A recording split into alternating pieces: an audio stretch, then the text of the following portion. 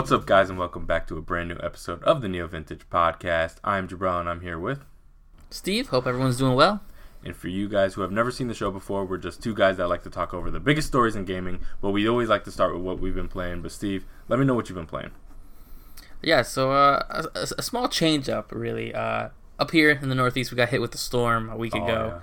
Yeah. Took out my internet, and I just actually got it back yesterday. It also let me find out that if your Xbox is not connected to the internet, even though your Game Pass games will not play. Yeah. So, which was, sucks because I was really looking into playing Psychonauts 2 on release day. Had it preloaded, didn't work. I did end up using my hotspot on my phone to connect to it late because it's something that came to my mind way late. So I've played a mix of Psychonauts 2. I want to say in total I've only played about 4 hours of Psychonauts 2. I'm a huge Psychonauts fan. Yeah. I've always loved that series. Again, because the Xbox was so shut off, quick shout out to xCloud. I played like the first 2 hours completely on my phone. Oh, wow. With touchscreen controls because I don't have I could sync one of my Bluetooth controls to it, but I don't have like one of those like grips or a backbone or anything like that to it. So just kind of played it touchscreen, and I'll be honest, it was working great. A little complicated when you have to like hold one trigger to do another thing because you got to rearrange the touchscreen, but it worked really well. And I'm really surprised that like update after update, the xCloud works even better.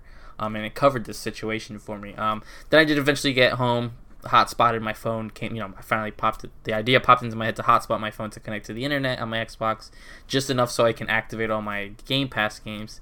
And I played about another hour or so there. And I know people are praising this game like it's like the craziest, greatest platform ever, and I'm not taking any of that away from it. I am infatuated with this game. I completely love it. It picks up right where not only where the first one left off, but the VR game that came out, which was in between the two games, actually is canon, I guess. And it picks up right away, gives you your abilities from the first one really quickly. It's great to have all the voice actors back, or at least most of them. And anyone who isn't voiced by the original sounds pretty much the same, so it's great to be back in this universe.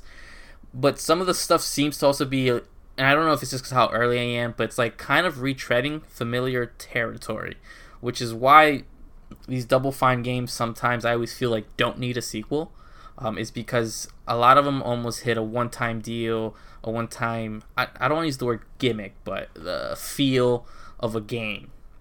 So when you're kind of talking about the mind and that's all Psychonauts is about, mind and powers and stuff like that, it's almost too familiar, but it's also trying to reintroduce themes that we've played because the game is trying to be open to newcomers, which I think is kind of an issue. It's trying to distance itself, but also have like Easter eggs landed in there. So for the people who played the first one, where I really want them to be like, well, listen, go play the first one and then play this one.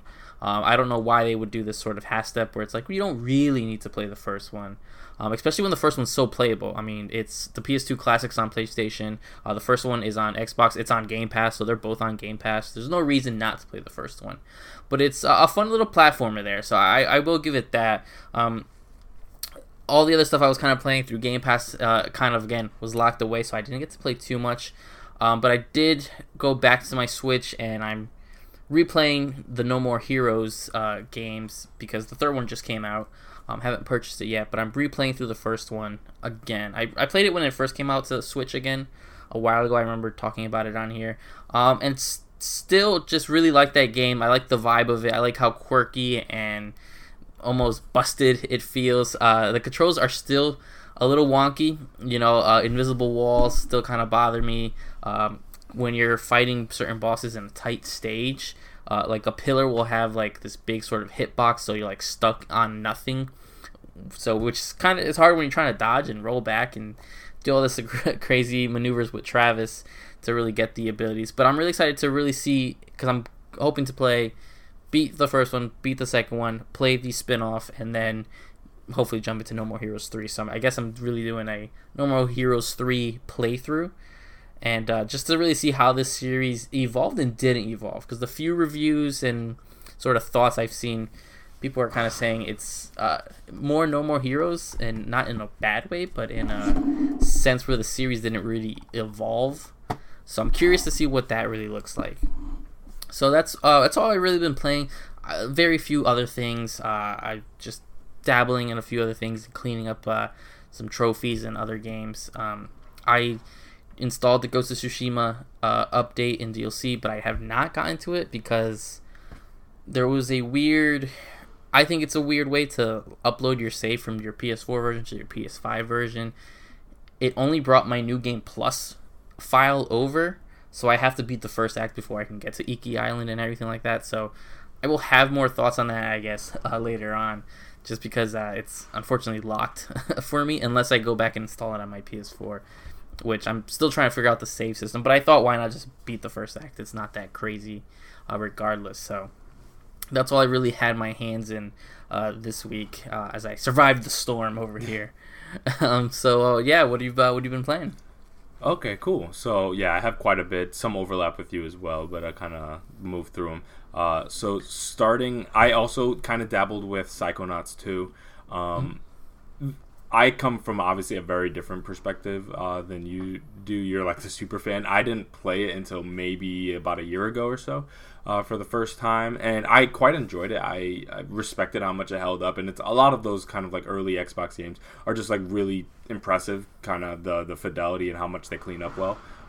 Being brought forward, I really was like just fascinated by the art style and the design of the characters, and just this kind of like weird, I don't know how to even describe it. It's like a grimy Tim Burton aesthetic. Like, I don't know. Yeah. But I like it, and it's pretty cool. And so the biggest thing with Psychonauts 2, I was like, I don't know if I'm going to sit here and play through the whole thing, but I want to, at the very least, one thing, see how they're able to translate that art style to the modern day, because, again, we're jumping multiple generations here.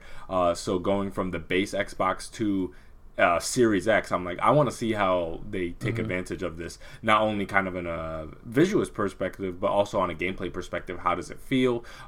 Is this spectacle any like grander? Like, what are we doing here? And I have to commend them that they kept it incredibly faithful, and then I was really impressed by that. That if you went to Psychonauts 1 and then jumped into Psychonauts 2, they found a way to not only make it feel very faithful, where you'd be like, oh yeah, this is definitely feels like a sequel, but at the same time it doesn't feel as dated as I was concerned about it feeling. Yeah, the controls are clean. It was running really, really well. I didn't experience any kind of technical issues whatsoever, and somehow the art style was exactly the same but just way sharper, and I thought that was really, really awesome. And yeah, no, that's the biggest thing, where it's like the small things, like the facial textures are like super high fidelity, even though like the design of the face is so overly like cartoony. So it's just I think they did a really, really awesome job. But I'm very early, and I don't know if I've even passed like the hour and a half mark yet. So I don't have a lot to report on that regard, but I love the way they kind of started it off and kind of advanced those characters ever so slightly, and kind of just put them in these weird predicaments and situations, and all that dark imagery and stuff like that. It's just it was kind of refreshing, because again, it's one of those things that artistically we do not get games like that at all anymore. So to be able to see a game like this get a sequel is just awesome, and I want to support it just kind of by proxy of it existing. I just love that an idea, despite my thoughts on the franchise in and of itself. Next, I was finally able to jump into the Riders Republic beta. So I had signed up and missed stupidly the first beta for the people who signed up, because I got multiple emails about it, and I wasn't checking my emails. So by the time I checked it out, I had missed it. I was like, oh crap, that sucks. But then I found out, I was like, wait, it's open for everybody right now, and it just happened to close yesterday on the 28th. And so I was like, okay, this is my last day. So I downloaded it onto my PS5, and I ran and I played it, and oh my god, I love it so much. Like, I love it. It's perfect, or okay, I wouldn't say perfect, but it's exactly what I was hoping it was going to be. And I will have to give them credit that, you remember, we had a lot of questions on how this was going to technically perform and how accurate the trailer was going to be, or not even the trailer, but the kind of like tech demo feature that they did when they unveiled the game. And no, they're actually pulling it off. Like, you can see kind of icons of just dozens of other players flying and doing bikes all around you. I was going down a hill on a bike, and right kind of went past me was a snowboarding like race, but they don't really impact one another. So yeah, it was pretty trippy. Like, I thought they did a really good job with that. I can't necessarily differentiate between who's players, who are like NPCs. Like, I don't know how they're doing what they're doing.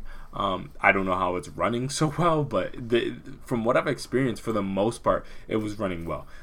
There were some videos that both of us saw that looked crazy rough.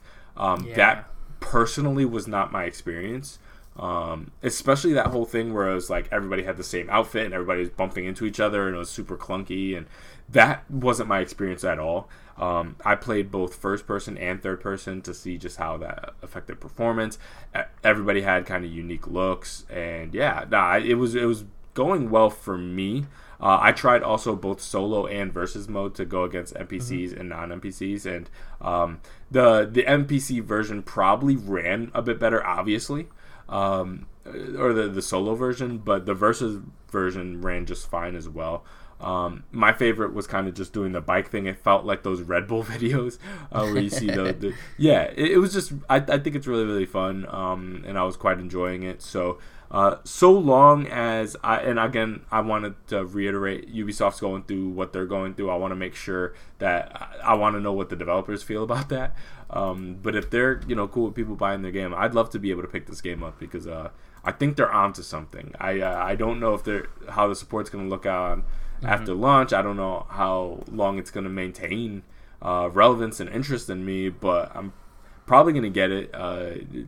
They kind of sold me on it. I was already kind of very excited about it, but the beta was enough to kind of intrigue me. So cool. I'm positive on it so far. I've seen a lot of negative responses online from some people. Totally fair, because some of those were like their own personal experience. I'm not gonna like argue with. Some people experience some significant technical issues and stuff like that. One of the biggest issues I would say is if you crash, it is catastrophic. Like, the rewind mechanism is similar to what I would say like Forza does, but it's just way more drastic. And because you're downhill, like the speed by which people will pass you and get way ahead of you, it happens quick.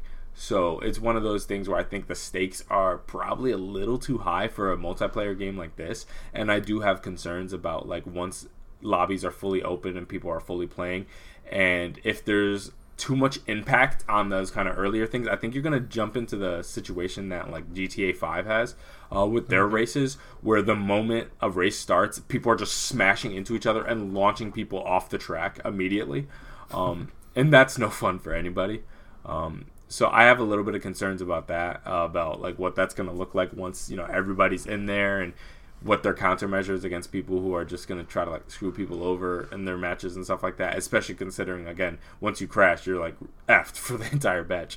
Unless you're really good, you can rebound. But that was my experience. Even against like NPCs, like if I had like a really bad landing and I crashed, or like I hit a tree or something like that, it's going to like rewind me to a certain point, and you can control that, but getting back on the track can like set you behind dramatically. So that's kind of my thoughts on Riders Republic. You haven't played it yet, right?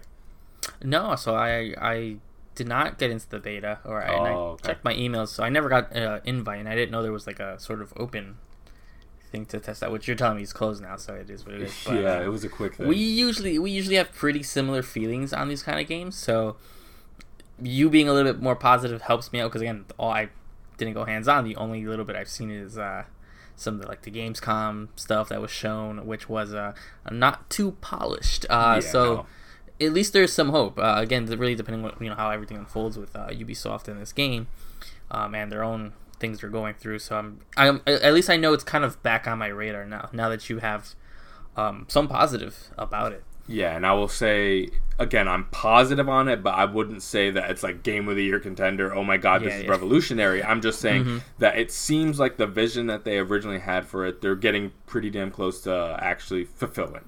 I'll put it like that. Then kind of just to cap it off, I'm still doing my Assassin's Creed run through, of course. Last episode, I don't know if I had even started Unity by that point. I'm not 100% sure. I think you were waiting for it in the mail. Yeah, if I recall. It had arrived. I played it and I beat it. I'm pretty positive about it. I liked it quite a bit. I know it's a rather controversial one. Like, a lot of people hate it, a lot of people love it. For me, it's one of the most polarizing ones for me personally, where I think the things I like about it I really, really like and are some of the highlights of the franchise for me, and then some of the things I dislike about it are are reasons that might prohibit me from going back to it at some point. It's brutally difficult compared to the other ones. I got through it, thankfully, going through all these Assassin's Creed games. I mean, if you can get through 1, 2, Black Flag 3, like all those, then like you'll be able to get through Unity. It just might take you a little bit more time. They give you zero moment to screw up. To be honest, they have like zero fire guns where the misfire guns where like if they shoot at you, they're going to hit you. Period. Yep. Yep. And that's brutal, man. There's no dodging mechanism. There's no like if you turn a corner, no, like they'll hit you, and a lot of times it's pretty damn close to one shots. So it's really difficult, but eventually you kind of learn what they're trying to make you do, and what they're trying to make you do is all those tools that you may or may not have ignored in the previous games, you have to use here. So you have to use the cherry bombs and the smoke bombs. You need to make full use of the little wardrobes that you slip into and wait out being chased, because you will not be able to outrun these people, and you will, when they shoot you, you will die. Period. But I will say that because of the setting and the main characters, I would say it's probably the most evocative of the spirit of like Assassin's Creed 2 that I felt since that game, personally. With exception, obviously, of like Brotherhood, which in Revelations, where I like direct sequels, so those don't really count. But there's like this connection that I got like between Arno and Elise, and just this environment in France and stuff like that just immediately gave me the similar vibes to Ezio and his family. And obviously that kind of European aesthetic like that is going to draw natural parallels, but I think that kind of like renewed focus on this like Templar order in Europe, Arno being this kind of like playful assassin who kind of reluctantly joins this thing, and it has this like natural skill for it, but at the same time doesn't have this reverence for the doctrine that a lot of the people around him, makes him a very unique protagonist, I think, to some of the others. Now, if like kind of this irreverent assassin is not unique to Arno whatsoever. Obviously, you're playing, as Ed before him, and then Connor before them, and they're all, very reluctant protagonists as well. That, I mean, Connor doesn't even really know about the assassins much at all. When he's doing his thing, he's really kind of just caught up in this very tangential connection. Pretty much the same thing with Edward. I guess it's kind of implied that after the fact he learns a lot about the Templars and the assassins struggle after the fact. He's just kind of hunting sages while the Black Flag is actually happening. And then obviously by the time his grandson comes over, he knows enough obviously for his grandson to become a Templar. So spoilers for you guys who've not played the franchise. But I'm pretty positive on Unity. I had a pretty good time with it. It's an absolutely beautiful game. I was super surprised by how well the visuals held up. And they have gone back and optimized it a little bit for the newer Xbox to give it an FPS boost. So the combine of the FPS boost and the visuals, there were points that the internals look better than some of the stuff I see in Valhalla. Like literally. It's like, and I'm talking about the internals. Now because of their ambitions, I think there are certain things that I'm a little bit more negative on. And it's the same thing a lot of people are negative on, which is the parkour system is so robust in terms of like the animations and the movements, but it's so slow and floaty, and that is a nightmare when you're getting chased. So like that whole Assassin's Creed thing where it's like, oh, my character is not doing what I want them to do, and especially when you're in a panicky situation, that's the last thing I need. Unity probably had the most of that I've ever experienced, of that, where he just decides to not jump down from a lamppost or attach to a wall like Spider-Man and just won't come off. Like those are the moments that happen a lot in Unity that can be really frustrating. And again, it's just an ambitions thing. They were trying new things out. I think, from what I understand, this is the first proper next-gen Assassin's Creed game at that time, because from what I understand, Black Flag and Rogue were both cross-gen. So this was the first one optimized and developed completely for the Xbox One and the PS4 at that time. And so they were trying a lot of new things, and I think some things paid off and some things certainly didn't. But for anybody who's really into Assassin's Creed, the newer ones, especially with the Siege of Paris DLC, I think Unity is probably the most interesting one to go back to, personally. I think it's the one that I think captures the spirit of what Assassin's Creed was once upon a time, without having to dive too far back. I think Assassin's Creed 2 is must play. I think Black Flag is probably one of the best ones, but it is a very different game.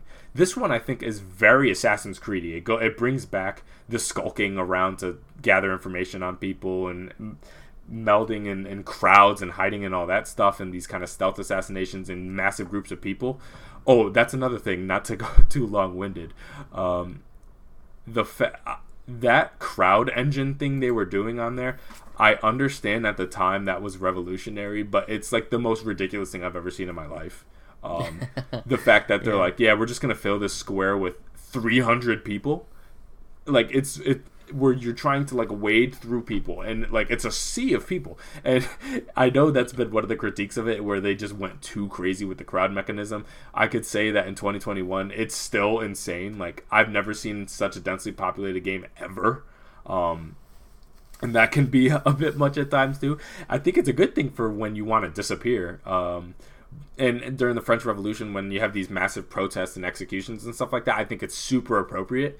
But at the same time, it's like when I have chase sequences and I'm trying to like tackle someone, oh my god, yeah, like there's just like 50,000 people in the way, and I'm just like, bruh, like, okay.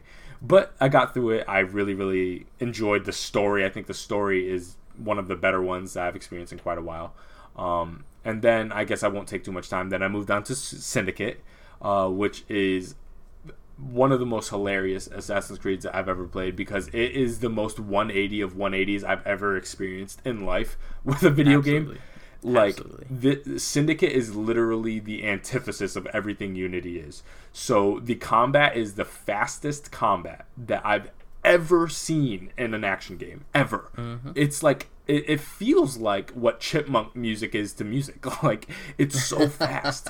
And when everything in Unity has this insane weight to it, Syndicate, though is brutal in its animations, is super spongy.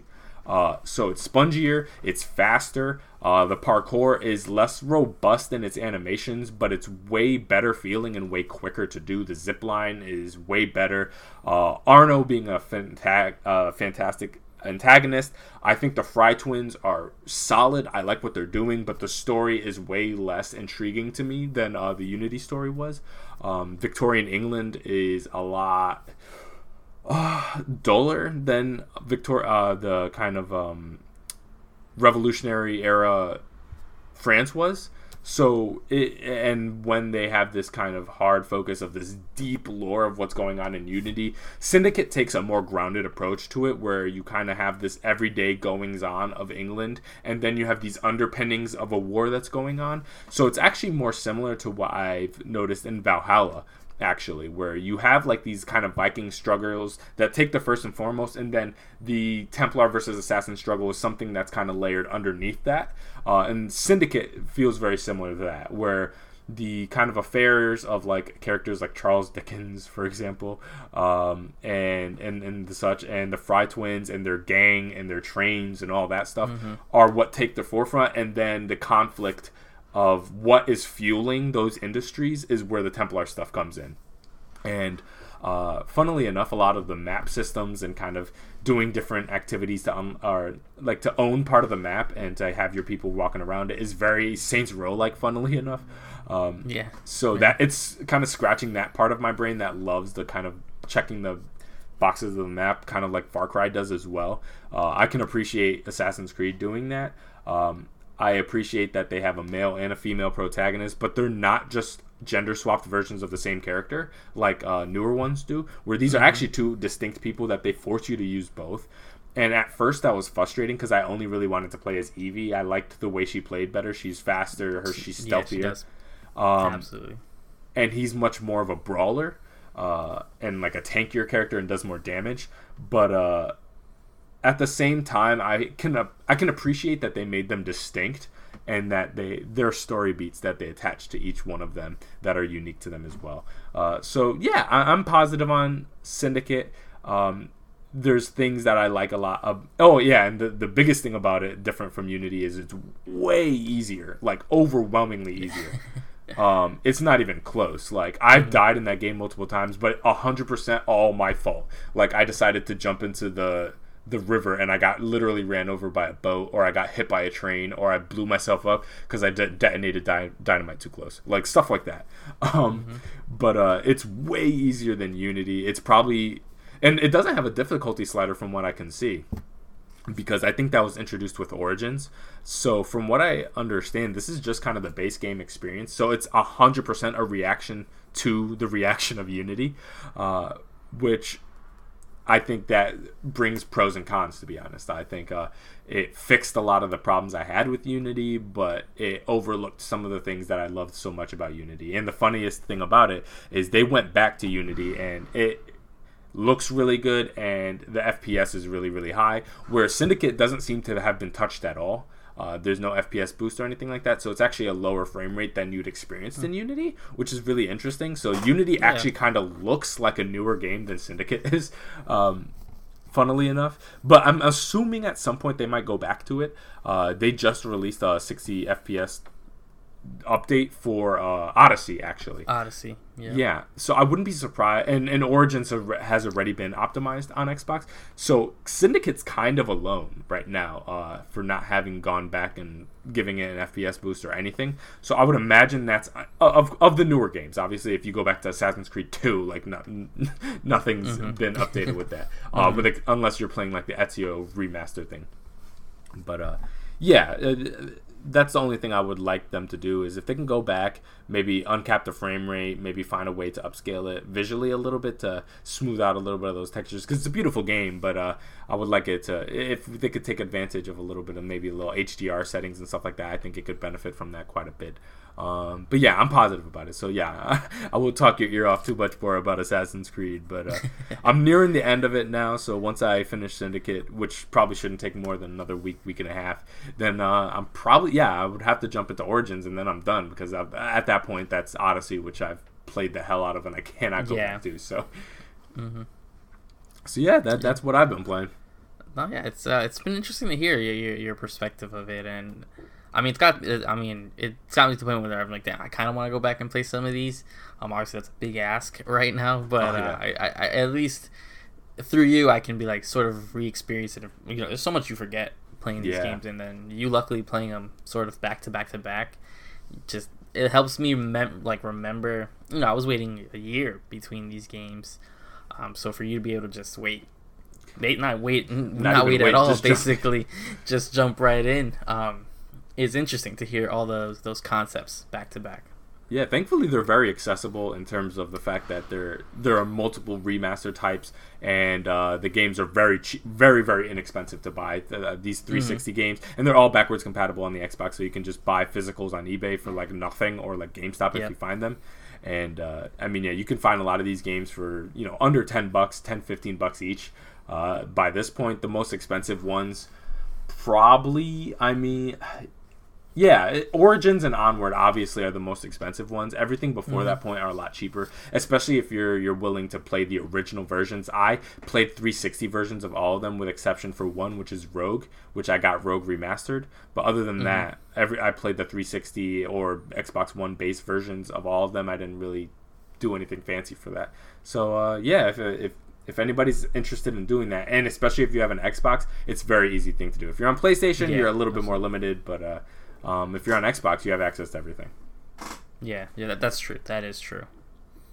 So I guess we could jump into our first story. And this is kind of a double story, so I'm going to break this in half, because they're both Fortnite stories, but they're both very different stories, but they're both worth, covering. Yeah. So the first one is kind of just a heads up to you guys and kind of bringing up a little bit of a mini controversy that's kind of happening, but we can get into it.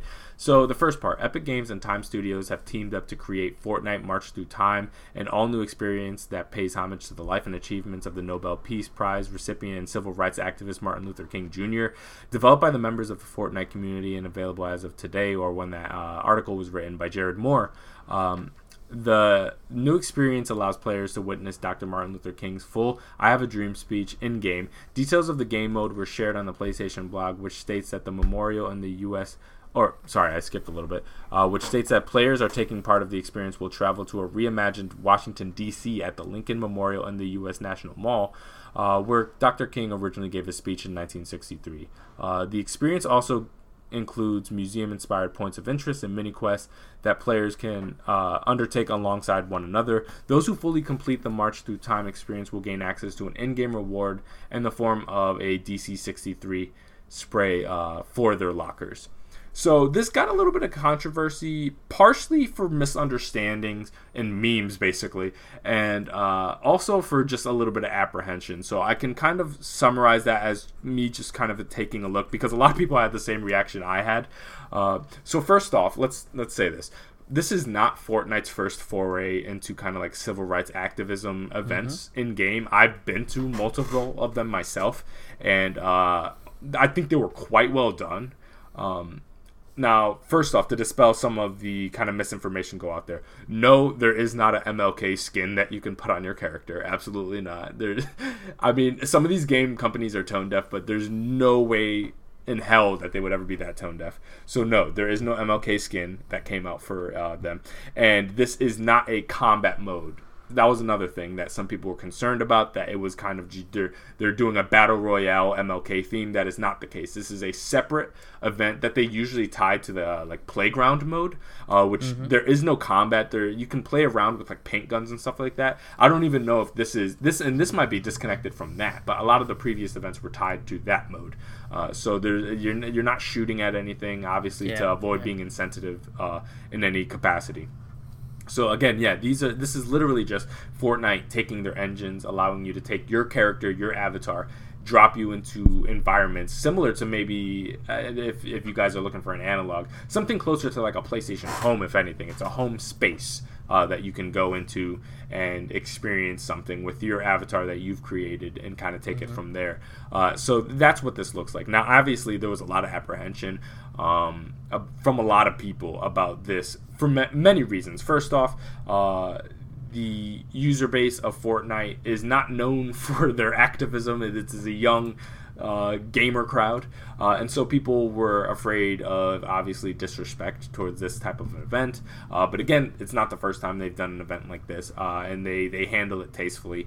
Also, a lot of people were concerned about using MLK because he's been misappropriated a lot throughout time. But again, it's one of those things that we'll see over time what it does and how it's received.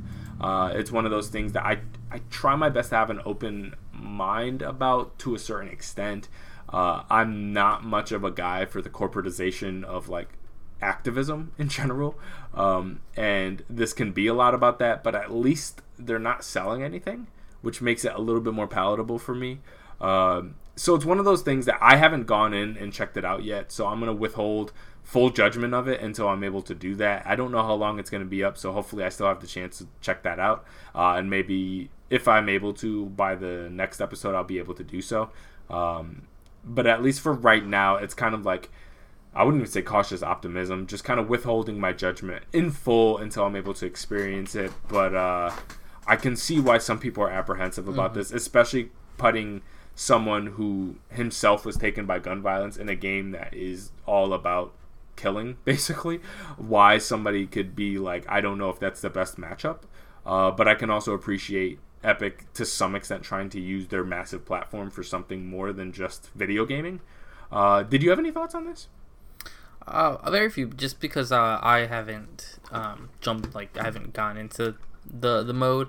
I do remember when it was kind of announced, I was slightly confused because, again, I know they did the other event where it was a little bit more, I guess, on a serious note, but besides that, it's always, Travis Scott in a giant form, and like Ariana Grande just did one, so it's usually more of a not serious thing where I think we went to one of these concerts together and we threw like paint balloons and stuff like that. So I was like, this is a completely different thing. Like, the whole everything about Martin Luther King is just, this was a completely different subject matter to be putting into Fortnite. So I I haven't seen anything. I saw very few little memes, and I saw people, why would they put MLK in Fortnite? And I'm like, that's not. I was like, before I even did my digging, I was like, I can guarantee you, there's not an MLK skin in Fortnite. No. I was like, wow. What? We don't live in a universe where that happens. So, again, I've seen a little bit. I've seen where there's like a podium and they have the speech playing. I haven't looked at everything else because I haven't been in there. I've just seen a few screenshots and stuff of people like that, or people at a podium. They're all listening. Whether it gets to a point where it's disrespectful or anything like that, I don't know. I have not been able to go in myself. Maybe after this, because I believe I have Fortnite installed just on my PC, or maybe my Switch. Somewhere I have it, and I'll check it out. Yeah, to check it out to see what it is and how it's handled. I haven't heard like crazy amount of controversy and stuff. More of it was before the actual mode was out, so I haven't heard anything wild. So I'm assuming that it was done well to an extent. But until I see what it is and how it was handled, I don't want to say too much. I just because I don't know what they did with it just yet. Yeah, and that's the one thing, and I think the interesting thing about this story is it kind of exists within a larger context of a broader conversation that's happening in gaming, which is how do these companies properly use their platform to affect positive change, whether it be about civil rights issues or just societal, cultural issues, voting, stuff like that at large. And, companies are trying to figure it out. Some reluctantly, some very willingly, some hit the mark, some don't.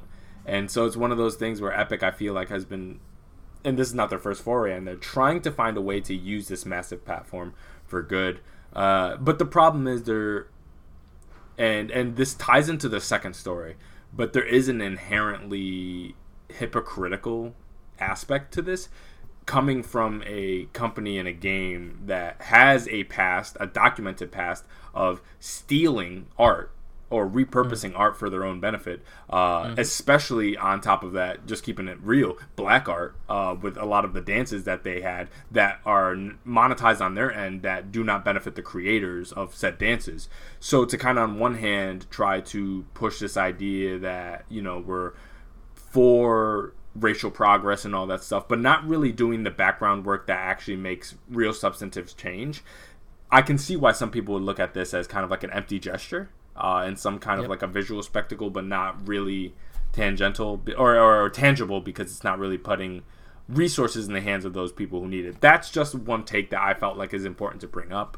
But again, that ties into the second one. Again, not that Among Us is black art, but I think it's indicative of like a larger trend that has happened with Fortnite. Absolutely. And so that kind of segues perfectly into the second one, which is Fortnite also revealed a new game mode aptly titled Fortnite Imposters. According to the developer, Fortnite Imposters is a high-fidelity game mode that will feature a maximum of 10 players. At the start of each round, players will be split into teams of 8 agents and 2 imposters on a new map known as The Bridge, a facility used by the Imagined Order to maintain control of the Fortnite island. Members of the development team for the highly successful indie game Among Us have taken to social media to call out Fortnite's new imposter mode, as they should, to be honest with you, which strongly resembles their game, which I feel like is a little bit of an understatement. I just want to... this is also by Jared Moore. Programmer Gary Porter was quick to point out some of the similarities between Fortnite's loop control facility and Skeld, the first map to debut in Among Us. Innersloth co-founder Marcus Bromander, better known by the online name Puffballs United, added, "We didn't patent the Among Us mechanics. I don't think that leads to a healthy game industry. Is it really that hard to put 10% more effort into putting your own spin on it, though?" Among Us community director Victoria Tran said on Twitter, "It would have been really, really cool to collab." But going on to point out the seeming similarities in themes and terminology that the two games share.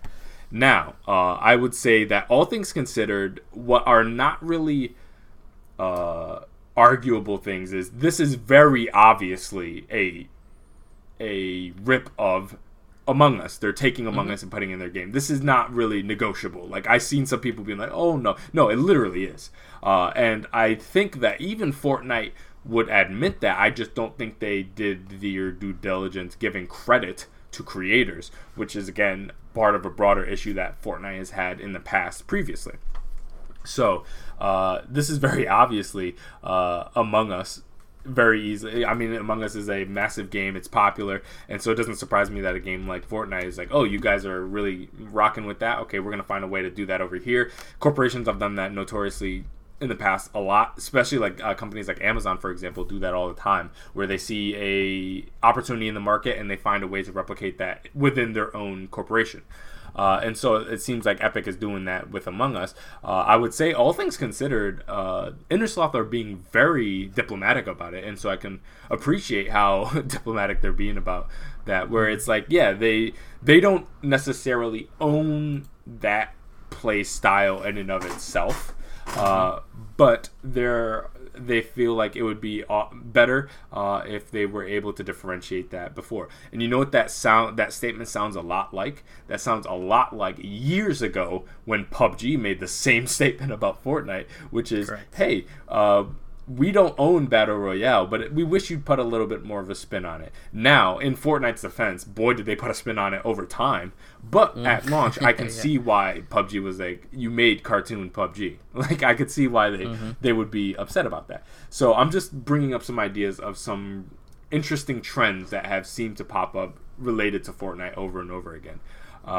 And so it seems that even, the community director, Victoria Tran, said that they probably would have been even willing to work with Epic. So if Epic played their cards right and did things right, they could have literally had Among Us characters probably in Fortnite, and how big of a crossover that would have been if they did things right. But instead, they kind of wanted to do their own thing.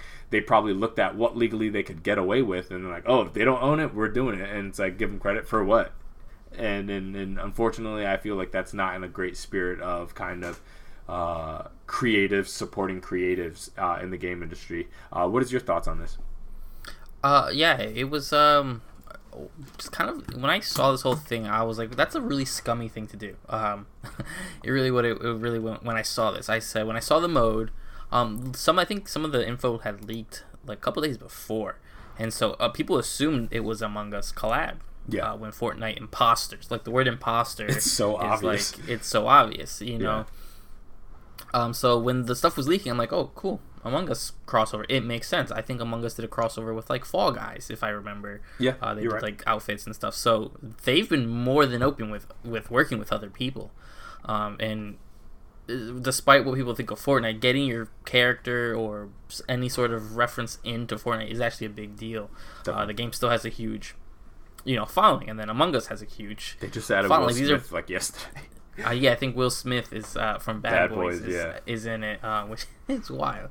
Wild. He showed up on my PS5 screen yesterday when I finally got internet back. Me too, I could not stop laughing. I just looked, I'm like, is that Will Smith? But, so it is interesting that they did this, where they for sure could have really just probably needed to be like, hey, are you cool with us?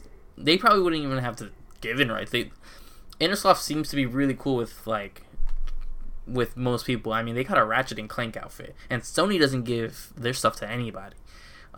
So I feel like Fortnite probably, or Epic, could have probably just asked them, hey, or at least let them know, we're doing a mode, it's very familiar with your thing. Maybe we can give you, I don't know what they call it in Fortnite, the backpacks. Could have been all the Among Us characters and stuff like that, which would have been an interesting thing to do, unless you want to make those really tall, grotesque-looking Among Us characters. Scary. But you think all that would have been cool, or spray paints of like them being the kill animations with like the tongue and stuff. Like, I just feel like this was like a match made in heaven that Fortnite, some reason, was just like, no, why do it? I do think it was really scummy of them to do that. I think it's big props to Innersloth and everyone over there, Marcus Brobander and everyone, who's just like kind of being like, that sucks that they did this without asking us. We would have loved to collab with them, would have been really cool, but it is what it is. What can we do? I'm glad that they're not like seeking out, like going after them and saying don't play this mode. They're like, man, it sucks it didn't work out the way we all would have liked this to work out, but unfortunately it's what Epic's done. So I do think Epic should have done that. I'm surprised. I'm curious what other things there, especially since Fortnite was created, like you said, by copying PUBG, literally dropping their game into that engine, into making the Battle Royale. And then I know it's grown to something else, but I'm surprised that they didn't. It's so weird. It's such a weird thing to say. Like, here's this. We're calling it imposters mode. The stage looks very similar.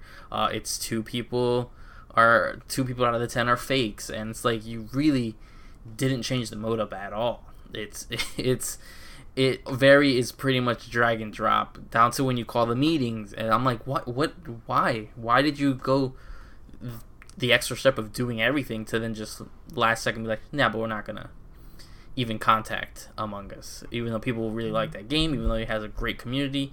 It's just such a weird story when I saw this, that they were just, I don't know, it's just, you think these game companies would want to work together a little bit more, and it would have been in everyone's interest to work together. So to purposely turn your back on that is just a really scummy thing to do. That's all I really feel on it. Yeah, and it's like when you see like these massive companies fighting with each other over like IP ownership and copyright, it's like, it's one thing, but to see like this massive company like Epic do this to like Innersloth, which is this like couple person team, like they're really, really small. Once upon a time, I think they were like only as big as 3 people.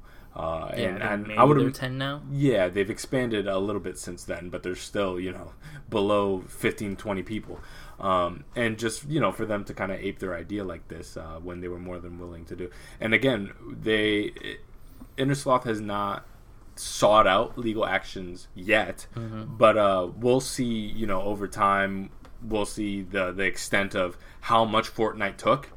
Because in many ways, and just keeping it completely real with you, is if you really look at Fortnite, it's an amalgamation of many cloned ideas that existed elsewhere. Cloned IP, or not even cloned IP, but borrowed IP. They have all these different characters from different established media, modes from established media, all mashed together in this giant, beautiful puzzle that people love so much. But it doesn't surprise me that they keep ending up in this position, because at this... to a certain extent, and I know this sounds harsh because I like Fortnite, I do, but like, and I know this sounds harsh, but it's like, have they ever really had an original idea for Fortnite? Like, not really. Like, it's a lot of existing concepts that they found a brilliant way to meld together, and I like it, but they gotta do right by these people. And again, if you wanna play around and find ways to clone existing concepts from bigger companies, that it is what it is. That you guys sort that out, have fun, but don't do that to teams that are like, below 15-20, because again, they put their blood, sweat, and tears on here. They grinded this out. They went through the ups, the downs, everything. And for you to kind of just see what they did when they finally made it to the other side after all that struggle, and be like, oh, that works, and take that, and you don't have to go through any of that, and you just get to just basically enjoy the fruits of their labor. Conceptually, that I don't think is fair. And I think some people would think that's a dramatic interpretation, but that's honestly how I see it, because I think it wasn't easy for them to get Among Us to where it is right now, and for Epic to kind of just be able to jump in and to take that existing goodwill and find a way to meld it into their already expansive, like ridiculously expansive world, seems a little parasitic to me. But that's just kind of my opinion, and over time we'll see if they do right. Hopefully they'll maybe add credits or find a way to maybe retroactively collab with them and add them in. The system, they already stole it from them, so would it be that hard to throw in a couple, as you said, like Among Us character backpacks? I think would be a brilliant idea, like with like matching like red shirts and blue shirts and turquoise shirts. I think it would be fun. Probably be one of the more simple things to do. Like, they go for these big licenses, and I'm like, these guys probably would have done it for a fraction of what you pay for like Kratos, Master Chief. It just doesn't make sense. Yeah, they have all these like original characters that they have in there. These kind of recurring like classic Fortnite characters. Like, they literally just have to palette swap them and put one in a purple shirt, one in a yellow shirt, one in a teal shirt, and you could do it. Like, and with the little thing in the backpack. Like, I think it actually looked pretty fun. But that's my kind of hope for it, is just to kind of make things right.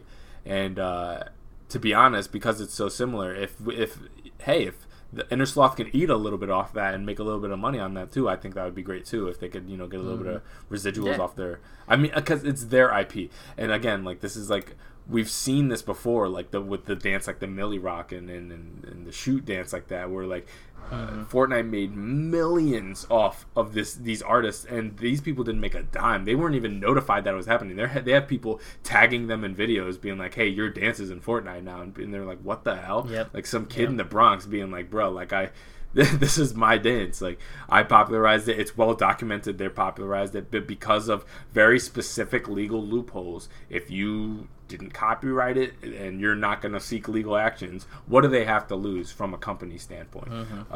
And so that seems like this is kind of an extension of that. No, absolutely. Yeah, unfortunately, it is. But we'll have to see. I mean, hopefully something changes. I'd like them to maybe bury the.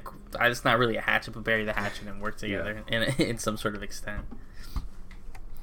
All right. Going to the next story, Kat Bailey from IGN says, yet again, we have a new version of Skyrim. So Bethesda announced that it is releasing the Elder Scrolls Skyrim for next-gen consoles, bringing it with various enhancements. The Skyrim 10th Anniversary Edition will be released November 11th, 2021. It will be available on PS5, Xbox Series X and S, as well as last-gen consoles and PC. The Anniversary Edition will include 10 years worth of content, plus some new features. What's pretty much the one new feature they keep showing is the free fishing mechanic. Plus, if you already own Skyrim Special Edition, there is an upgrade to the Anniversary Edition. It won't be free. There's a little confusion. The only free thing I think is if you buy the Anniversary Edition on PS4, you can get the PS5 version for free, but again, you still end up having to purchase it. So there was a lot of confusion, mainly on their part, the way they kept discussing this. So Jabral, here we are 10 years later. We both enjoy Skyrim. I don't think either of us are Bethesda fan number one over Skyrim. I think I've only ever purchased this game, I think, once. I think you purchased it once or twice. I know you have it on Switch. Yeah, I got it twice. Yeah, so here we are 10 years later. There's people who buy this game on every single console. There's the joke that Skyrim releases on everything. There was the big thing with Todd, who he was like, well, you guys want to stop releasing Skyrim, stop buying it. Yeah. So the thing is, here we are. It's the 10th Anniversary Edition. I knew they would do something. Like, you guys are releasing this game every other day, realistically. So we knew the 10th Anniversary would be coming. All the DLC is probably going to be included. I didn't look too deep into it because they were just so very nonchalant over it. But the fact that they're like, oh, and here's what you guys have been asking for, and I'm like, oh, the game still looks very choppy. I'm like, so maybe more cleaned up. No, fishing. Be honest, I didn't know fishing was not in Skyrim. I could have sworn there was fishing in Skyrim. I don't like fishing in many games, but here it is. This is cool for those people who are diehards. I think it's fun for the Anniversary Edition. I don't really think I get it. I have it on PC, so if I can cheaply get a sort of bundle to upgrade, I will do that. Out of this, before I ask you what you think of it, I just think the most interesting thing for me is that this game, which is now, Bethesda is now a first party Microsoft company, is releasing it on PS5. It's very interesting, because remember they talked about how those games are going to be exclusive, Starfield, all this kind of stuff, and I know they've been very dodgy about it. I know our big boy Phil Spencer has been very, it depends what games, certain games have such history with other consoles. But they've been pretty much sort of redacting that, except here you go with Skyrim, the 10th Anniversary Edition, another special edition. Skyrim's always sell. You think you'd want to keep this home, but no, their purpose is going out and making the PlayStation 5 version of it, which is just a PlayStation 5 SKU. I wouldn't say version, because we know it's going to be pretty much a port. It's probably going to look identical to the PS4 version, but I just think it is still an interesting concept that here we are. And you're releasing it on your competitor's new console, which is pretty interesting. But we'll see how that all plays out later on in the future with other titles. But, Jarrell, what do you think? Skyrim, 10 years later, they're releasing it again for who knows how many times. Yeah, I found out about this actually from Melissa, and I thought she was joking. Like, I literally thought it was a joke. I was like, there's no way. Like, again? Because I honestly didn't think that they were going to release it again after after the Switch and that special edition that they put out on PS4 and Xbox, I thought that was the end of it. I mean, it's been years, and it wasn't upgraded. It looked nice, but that was, I mean, it wasn't this insane overhaul. So I was like, okay, so they cleaned it up as much as they can, and that's what it was, and that's a nice final product to have. I still thought it was excessive then, but to be honest, I was like, you know what, it is what it is. There's still a demand for that. I got it on Switch. I wanted to play it there. I've only bought it twice. I've played 3 versions of it because I had it on PS3, the broken PS3 one. I got it on Switch years later when that came out on Switch, and then I've played the Game Pass version, which is the I don't know what it's called, but it's like the special edition that came out on PS4 and Xbox. Yeah. And so I've played that one just to see how that one was, and that version it was like very comical because I was like, well, the resolution, I mean, it looks pretty nice, but it was like I was in the horse cart at the beginning and it still glitched out and the horse cart in front of me launched into the sky. So it's like this game still doesn't run. So for me personally, this anniversary edition, for me to ever spend a dime on this, has to be unbelievably transformative. Like, it has to be like those mods that make it look like a completely different game. That's how it would have to be for me, because I don't see what else they could possibly do. Like, up-res this to 4K, like, I mean, up-res to 1080, it looked like, it looks like an up-res to 1080. Yeah. It didn't look like a native 1080 game. So you can up-res it to 4K. It's still not going to look like a native 4K game. I can appreciate an uncapped frame rate, I guess, if people are not launching into the air and my horse is disappearing. And it's like again, they would have to fix those bugs. And I don't think they have any interest in doing that, because I honestly feel like that's literally become part of the Bethesda Game Studios culture. Like, just buggy games. Like, in a non-cyberpunk way, like, people like it. Like, that Fallout's like that too. So yeah. I think they get away with a lot of that stuff. And I don't think they really have a vested interest in improving the bugs, because I think the people who are going to get this are going to get this, and I don't know if anybody's going to be sold on, like, hey, it's been better optimized for the newer consoles. Like, I don't think many people are going to give a crap. Like, so, yeah, this is certainly not for me. I'm going to keep a watchful eye on it, because I'm really curious to see what this possibly looks like in 2021. Again, it's been 10 years. It didn't run well in 2011. It didn't run well in 2017 when they re-released it, and I doubt it's gonna run well in 2021. But we'll see. I mean, I'll keep an eye out for it, and I'm hoping it would be awesome if it came to Game Pass, because then I'll 100% give it a spin. Because again, don't get it twisted. I like Skyrim. I like ESO. I like all that stuff. Am I going to spend, 60, 70 hours probably going back to it and going through it? Probably not. Unless I made a hard effort to do a very different run than the previous runs I've done. And I've played around and done quite a bit in that game. All different types of missions, all different types of classes, all different types of roles and different stuff. And I'm certainly not going back into Fish. No, absolutely no thanks. They added Big the Cat to the game. I have no interest. But no. But yeah, it's just really not for me. But again, I both simultaneously hate and love the fact that so many people are going to buy this game. Like, I know people are going to buy this game, and that drives me nuts. But at the same time, like, why not? Because Elder Scrolls 6 is so unbelievably far away that, like, it doesn't really matter. Like, I see some people being like, instead of this, you should be working on it. It's like, believe me, like, I don't feel like this has that much of a bearing on it, because I don't think we're getting Elder Scrolls 6. I mean, again, I think my guess is that Elder Scrolls 6 is probably going to struggle to even hit this generation, probably. I think it's going to come late this generation. Personally, like, I'm thinking, my guess, and again, people could think this is completely wrong, but I think it's going to be probably 2025 before we get Elder Scrolls 6. Because Starfield is still coming first, and Starfield's not even close to being done. So, yeah, I don't care about this kind of stuff. But at the same time, I don't mind it, because I kind of get a kick out of it, and I'm kind of be like, how much can they extract out of this one game that I think is really good, but is it so good that it needs 15 versions of it? I don't think so. But but again, who am I to judge? I mean, you guys that have a blast with this, mod this. I want to see how pretty they can get the game, but I just you can only do so much without rebuilding the game. So unless this is like a remake of Skyrim, which it's not, then like I don't see really how this is going to look that different than the PS4 version. Exactly. You know? Exactly.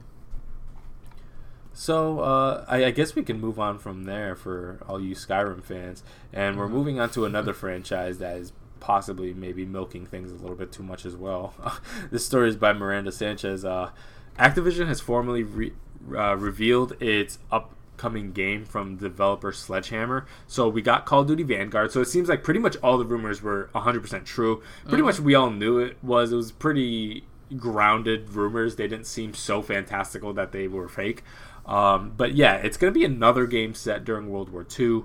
It will feature a multi-protagonist story taking place on the Eastern Front, Western Front, Pacific, and North Africa. So pretty much places that they've kind of been before, or at least many World War II games in the past have been before.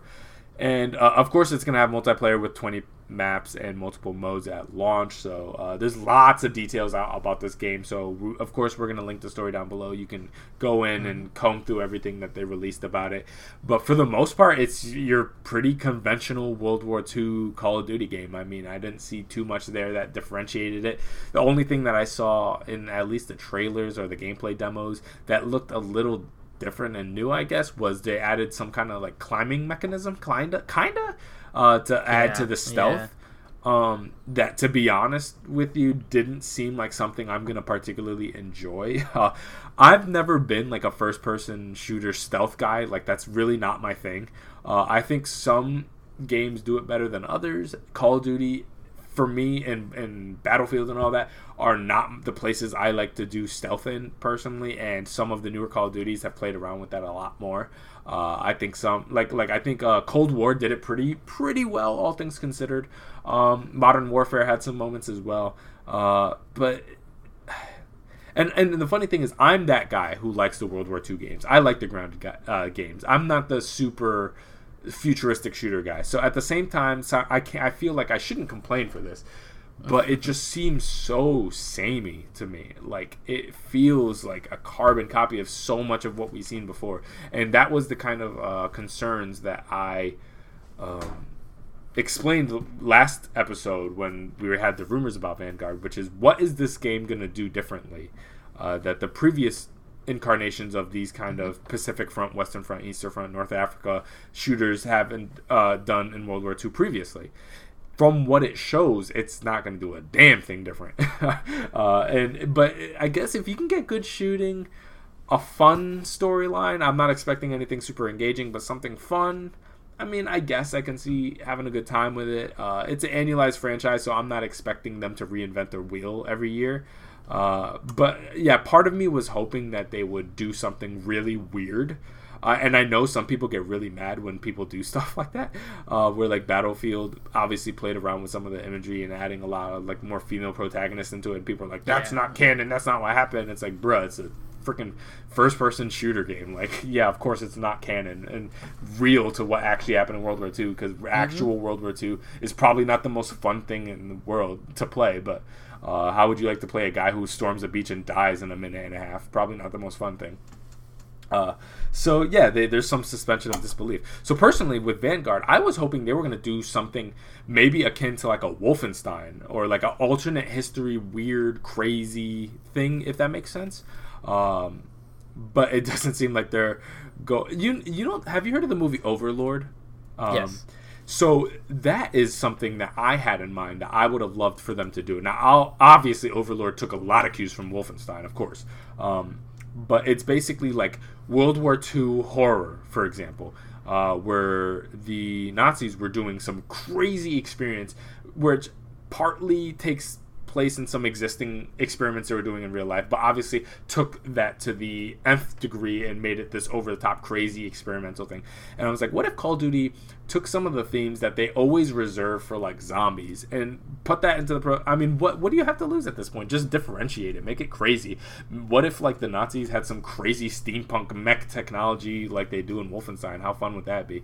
I feel like Call of Duty could benefit from playing around with it, and for anybody who would be like, oh well, they've never gone too crazy and stuff like that, and it's like last time I remember in Black Ops I was running on walls and jumping out of buildings and using some kind of Sky Raccoon suit to float to another building. So it's like, I don't think it's so crazy for them to play around with history when they obviously play around with the future all the time. You know what I mean? So that's kind of my opinion. I feel like that would be fun to break up the continuity or the monotony of all these annualized things, with exception of also maybe tapping into wars they haven't tapped into. Instead of going to World War II for the 50 millionth time, try Vietnam, try Korea, even Call of Duty doing the Gulf War would be fun too.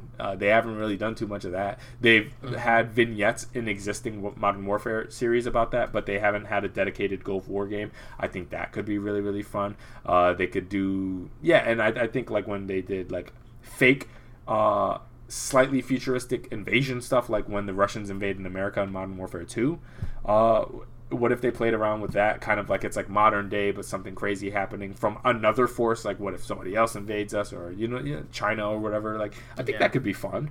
But yeah, it's just, and they literally did a game called Call of Duty World War II like 5 years ago, maybe. Like I think it was like 2016, 2017.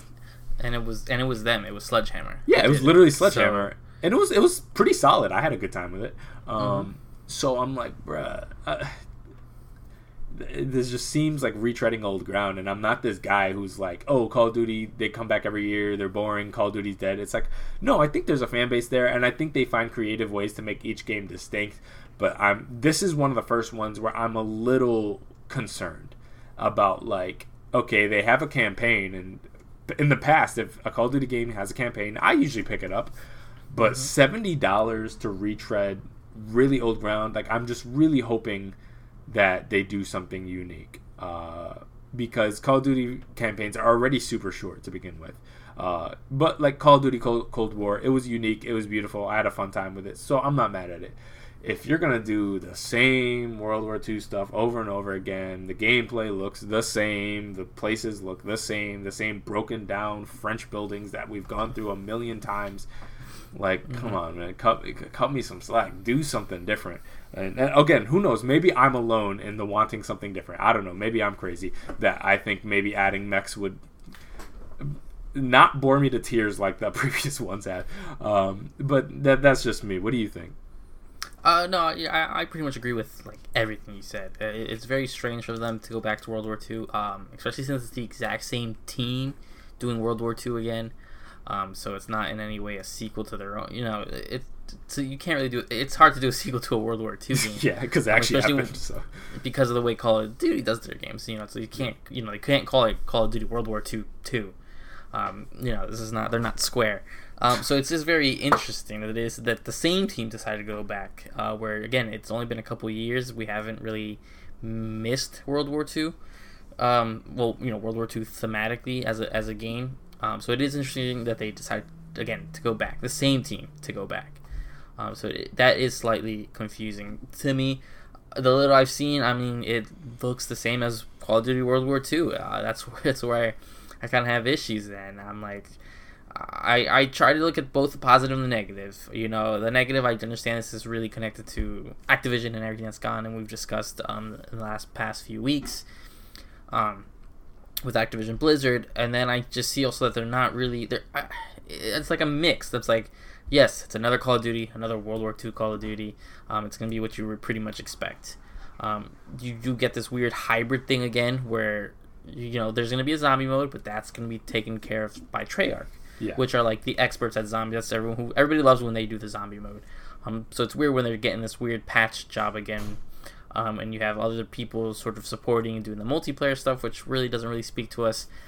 It's weird, especially when they're going to be competing with. I mean, it's been a long time but it's been a long time since we've had Halo, Call of Duty, and Battlefield all battling head to head this holiday season practically. Those other two are looking crazy. The other two, you gotta remember Halo is going to be free to play.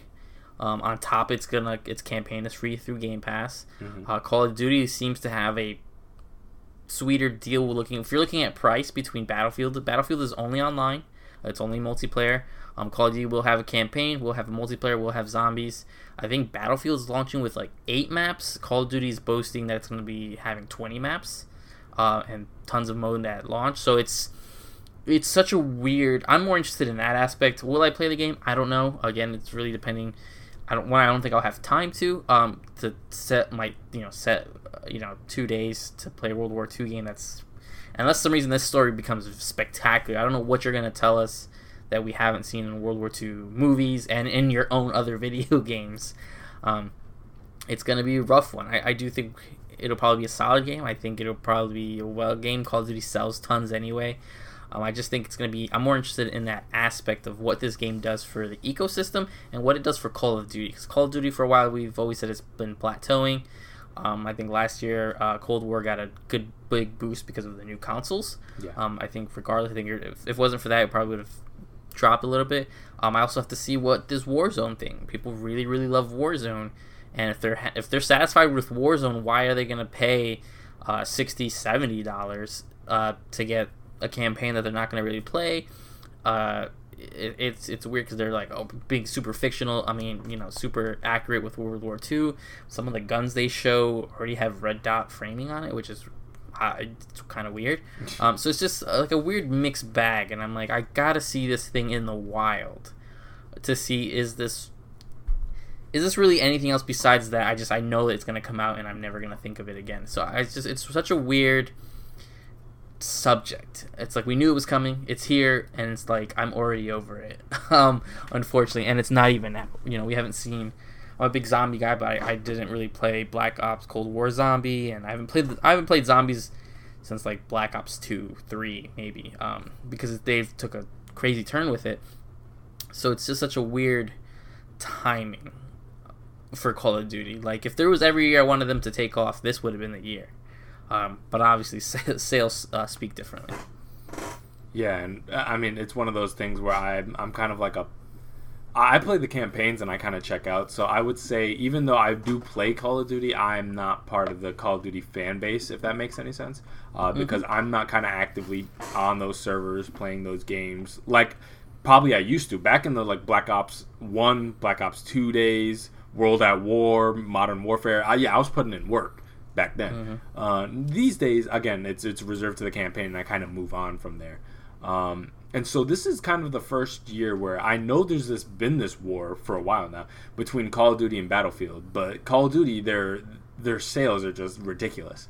And so it's hard to one up this. But with the sheer scale and just intensity of what Battlefield's doing and the kind of like ambition that they're doing with this latest game, it makes me feel like with kind of Call of Duty having this kind of scaled down approach where they're going to have their thing, but obviously Warzone is their main offering now these days, and these games are it's almost like miraculously became kind of their secondary product, which who would have guessed that a mainline Call of Duty game would be seconded to a Battle Royale mode, but they found a way to make that work where Warzone is the thing people talk about these days.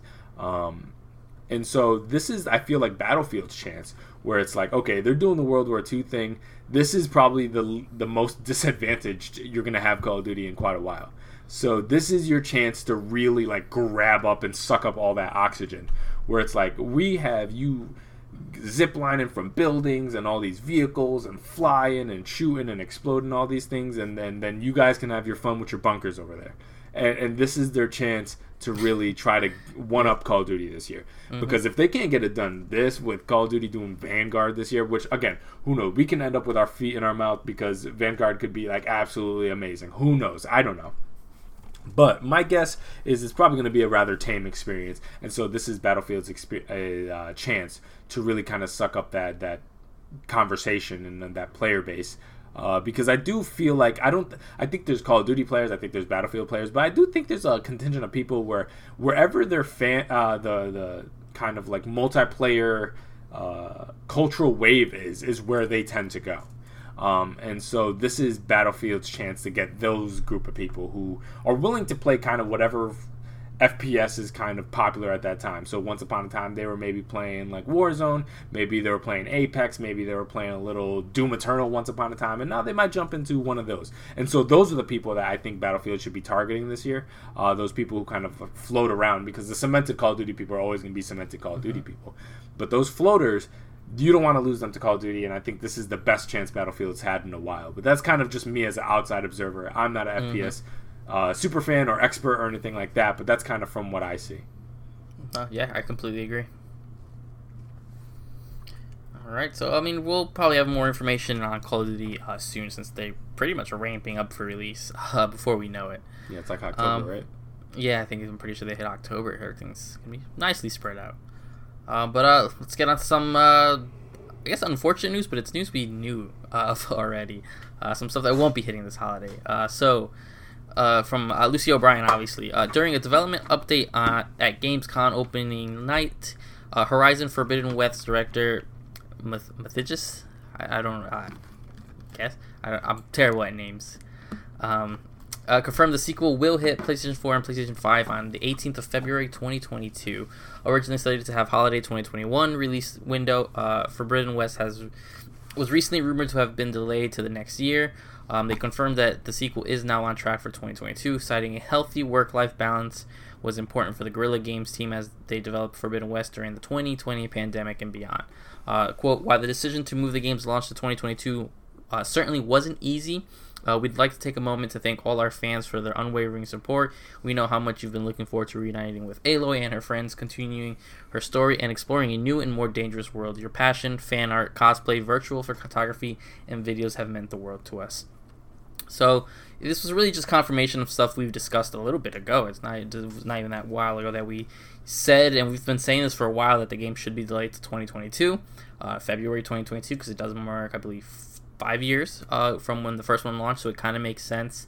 And I'm just glad this wasn't, I don't know if the whole rumor and the leak thing softened the blow. Not many people were that upset.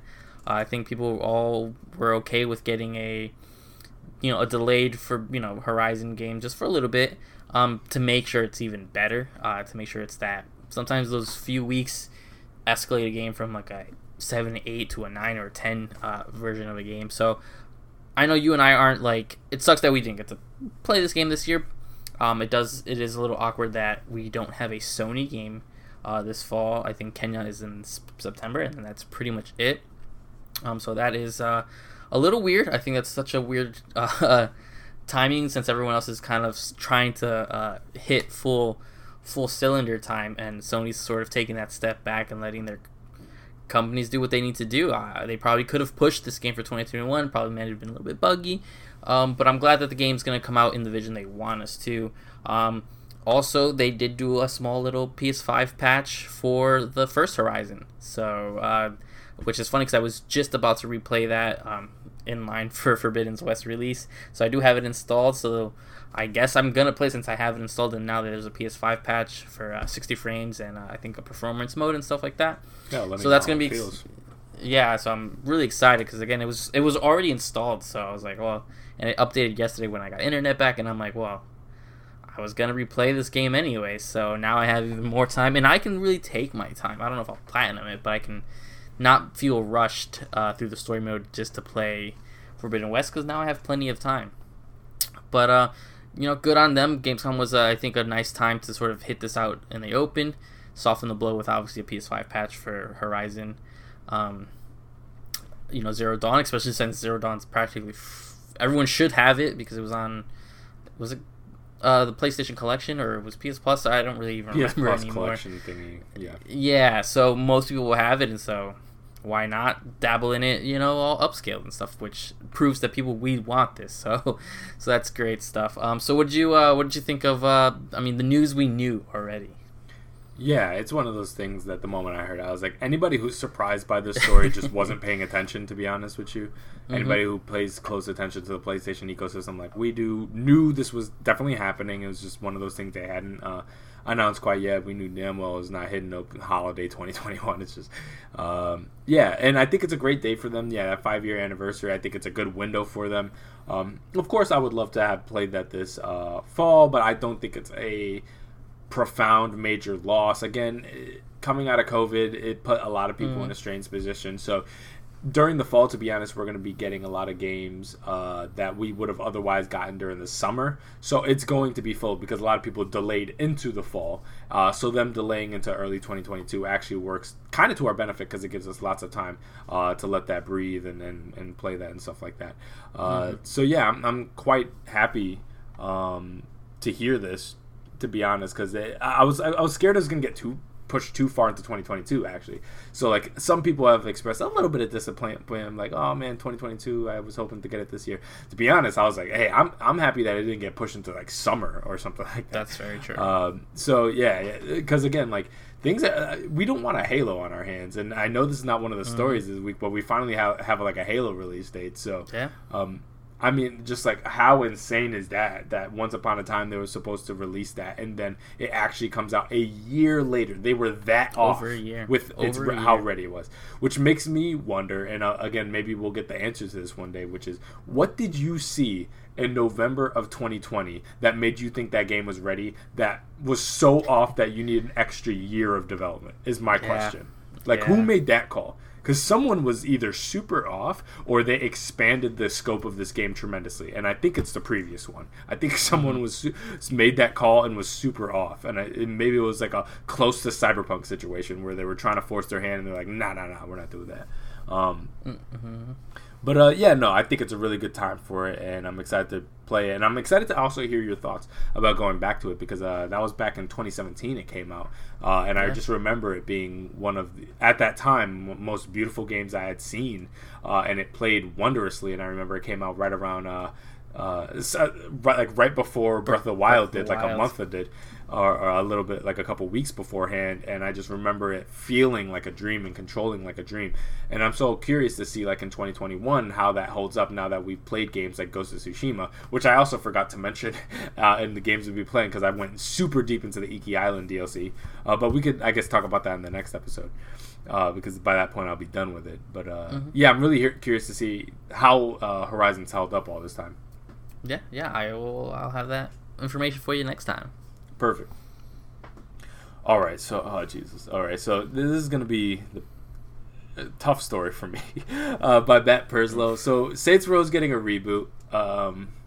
Volition has announced Saints Row, a full reboot of the open world series, coming on February 25th, 2022. So another February game. It's coming to PS5, PS4, Xbox Series X, Xbox One, PC, everything, and it's apparently an Epic Game Store exclusive, so no Steam for that. Volition has stated that it's not backing down on this game after a portion of the series fan base has expressed disappointment, which is an understatement, with the direction of the newly announced reboot. Among the replies are a few tidbits of information that helps clear up some fan questions. The removal of the series hallmark purple from the logo is apparently because at the start of this game you're not a saint yet, which is an interesting explanation. The reboot will also feature customizable cars as well as better character customization, which is actually crazy to hear, because Saints Row character customization is probably the best of almost any game ever. Period. So if they're making that better, that's actually pretty wild news. Okay, so I guess I'll go. Well, no, I want to hear your thoughts first, because I'm the Saints Row super fan, so let me just let you go. Yeah, because you're gonna have a lot more to say about this. So we're huge Saints Row fans, you and I. That's actually one of the first things we became friends over. I remember, because it was a little bit after, somewhat after Saints Row 3 came out. And I think I think the community is well aware that there's two arcs to Saints Row. There's Saints Row 1 and 2, which is, for lack of a better term, the more GTA grounded style. I always think I think they were always slightly more edgier than GTA. This is obviously before GTA 5. They've always been slightly more edgier. Yeah. Then there's Saints Row 3, which is a game we love, especially we just replayed, I think it was last year, we played the remaster, the remake kinda. / remake, which was fantastic. It was great, and it's obviously way a more comedic take on this sort of open world gangster GTA sort of game. And it's a game of its time. It's a little janky and stuff like that, but it was I always felt like it was ridiculous enough where it worked. And I was always thinking, this might be where Saints Row lives. Then we got Saints Row 4, which was completely nuts. Yeah. You know, the best parts of Saints Row 4 is when you went back to Saints Row 2 and you didn't have any of your powers and you were, you know, back in the core time. So I've always really liked that. So we've always been wanting, and we knew Saints Row needed a reboot, especially the way they did Saints Row 4, and then we got like Gat Out of Hell. A very little bit of that Agents of Mayhem that wasn't really, you know, took place in the Saints Row universe. We don't talk about Agents. But, you know, it wasn't a real Saints Row game. Yeah. And obviously we knew, and they announced a while ago, they're like, yeah, Saints Row is coming back. We all knew this. They teased this a little bit before Gamescom. I was kind of excited for the teaser art, which was, I think it was just a spray painted wall that said rebooting. It had the Saints symbol, the little purple. I always forgot how to say that thing. LaFleur. LaFleur, yeah. I'm sure the French pronounce it right, but yeah, the little Saints Row symbol that was really popularized with the purple in Saints Row 3. I was excited. I remember texting you, be like, "Yo, is this what I think it is?" And sure enough, I think the next day or something, we got the trailer. And I have to take it in two parts because we got the cinematic trailer, and then we did get some gameplay trailer. The little bit that I've seen of the gameplay trailer kind of looks fun. I know there's some diverse. It looks fun. It looks like a slightly more realistic Saints Row 3 gameplay. Crazy explosions. It's, you know, the customization. The city looks kind of interesting in environments. But again, we've seen very little of moment-to-moment gameplay. The little we've seen, I'm kind of on board. I think more of the reactionary and disappointment is probably with the cinematic trailer, but the little we've seen of gameplay, I'm like, I kind of want to see more of this. I want to play it. It looks like it will somewhere land in between Saints Row 2 and 3, which I think is the sweet spot. But then we get to the cinematic trailer, which kind of broke it down to us, and here you get you got some of these sort of thug drug crew type thing going on. And then you got a group of 4 TikTokers or Viners who are your crew, I guess, or they're going to be the protagonists. And they look generic as ever. They don't really seem to have identity. They look very just... And I know people are going Fortnite. I don't really see the Fortnite look. Saints Row kind of had that look before Fortnite in my feeling, so I'm not going to get down on that. But there's something wrong. There is a uniqueness and sort of special feeling about Saints Row, especially even if you go back to Saints Row 1 and 2. Gat and I'm not saying that Johnny needed to be back in this game. I understand it's a reboot, but none of these characters, they all look like a created character from Saints Row 3. They all don't have distinction. There's something when you saw Shaundi or Johnny Gat that you were like, they are a main character. And in this one, again, they look very weird. Now, I know there's a little bit of, there's all this disappointment. People want, I want straight Saints Row 1 or 2. And I think that's a good feeling to want that, but then you're looking at competing with Grand Theft Auto 5 and whatever Grand Theft Auto comes from in the future and whatever online continues to be. So I don't think that's exactly... But what people want, I don't think is exactly what they really want. It's fun to say that until you realize that then you're looking at very just copycat of GTA. I do understand that there's just something when you watch this trailer that doesn't feel Saints Row. I think when this dude puts that helmet on, and it's got that kitty electric mask on, or I don't know what those are called, those weird helmets. And there's something off. That's all I really know. I'm not to the point where I'm protesting the game. I need to see more. I need to see why you're gonna call this a Saints Row. Why are you gonna use this as a starting point for Saints Row again? Because there is something off. Now, I know you're a lot more of a hardcore one.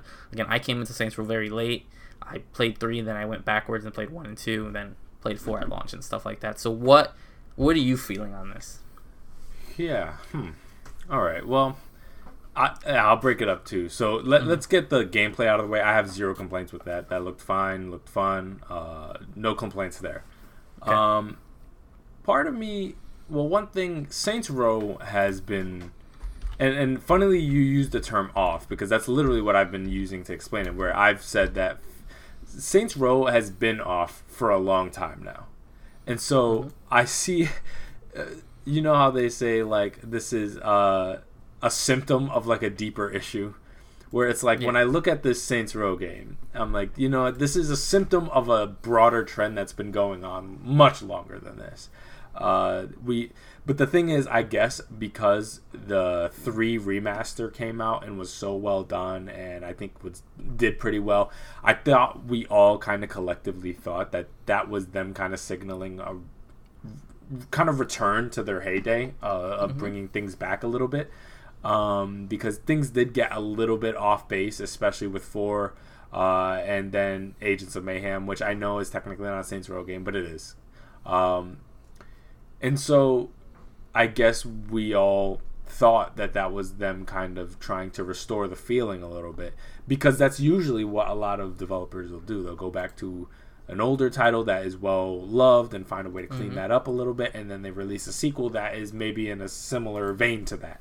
You know what I mean? Yeah, Mass Effect. Yeah, Mass Effect, or like Crash, for example, which, you know, there's tons of Crash games, but they went back and cleaned up the original trilogy, and then, you know, 4 comes out, and it's in that vein, their heyday.